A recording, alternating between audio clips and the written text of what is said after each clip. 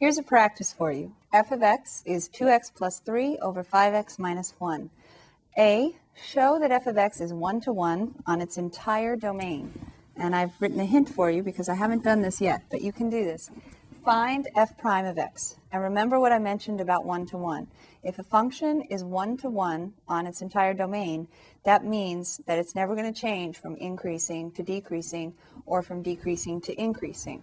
So your derivative, remember what you learned last chapter, your derivative will tell you whether or not you change from increasing to decreasing or from decreasing to increasing. If you don't change, then it'll be 1 to 1. And so you can check that with the derivative. So find the derivative to show that. And then for part B, find the inverse. This one's a little more challenging than the ones that we've done in the past because we have a ratio of two linear functions. But it is possible to do, so take a minute and work on this on your own and then come back. All right, using the simple quotient rule, it's simple now, right? And maybe not so simple last semester. Using the simple quotient rule for this, when you get the derivative, you should get negative 17 over the square of 5x minus 1. Now, what's the square of 5x minus 1? That's the square of something is never negative, right? So you have something that's negative 17 is always negative no matter what x is, and the denominator is always positive. And can it be 0? Well, it could, but then we'd be dividing by 0, right? So the main thing is our derivative is always going to be negative, so that means our function is always decreasing. Now, it's not quite cheating, but if you use your graphing calculator, you'll see that you have a vertical asymptote of x equals 1/5, because that's what makes 0 in the denominator. And then your graph, you don't have any zeros, so it looks basically like that. Has a horizontal asymptote of y equals 0. And because when x goes to infinity, this whole thing goes to 0. So we have this function. This is pretty much what the graph looks like. It's always decreasing for all x in its domain. So therefore, it's 1 to 1, isn't it?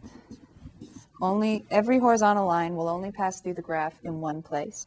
So it's 1 to 1 because f prime of x is less than 0 for all x.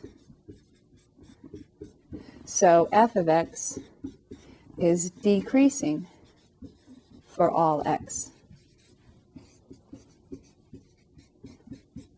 So therefore, f is 1 to 1 for all x in its domain, right? I should say in its domain.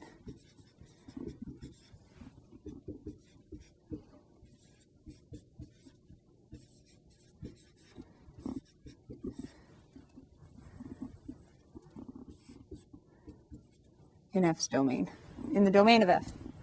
So the derivative is negative for all x in the domain of f. So f is decreasing for all x in its domain. So f is 1 to 1 for all x in its domain. Also, if you look at the graph on your calculator or sketch it yourself, you'll see it's always decreasing. All right, finding f inverse of x. Y equals 2x plus 3 over 5x minus 1. Interchange x and y. And we have 2y plus 3, 5y minus 1 equals x. And now it seems like we have a problem because we have two y's and we want to solve and have one y equals something in terms of x. So the first thing, did you try anything? First thing you could try, maybe getting this out of the denominator. So how about if we multiply both sides by 5y minus 1? So now we have x times 5y minus 1 equals 2y plus 3. Now, I want to know what y is, and I've got it in two places. Do you remember with implicit differentiation last year when you had y primes in more than one place, dy dx? You got all the dy dx terms on one side and everything else on the other, and then you factored if you had to.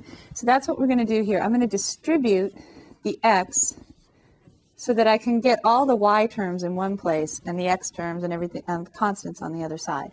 So I have 5xy minus x equals 2y plus 3. Now I'm going to put the y terms together and everything else on the other side. So I have 5xy minus 2y equals x plus 3, because I add x to both sides. The additive inverse of negative x is positive x. So I have 5xy minus 2y equals x plus 3. What am I trying to do? Whenever you get stuck, remember, what's my objective? You have all the tools you need to finish this problem. Your objective, get y by itself. So take a minute, pause this if you haven't already, and find out how to get y by itself. Did you try factoring out the y, just like we did with implicit differentiation? Factor out the y, and you have 5x minus 2 in parentheses times the y equals x plus 3. Now, you want to solve for y? How do you undo multiplication? Division, right? Y equals x plus 3 over 5x minus 2. Now, if you'd like, you can graph this and see if you can see the symmetry.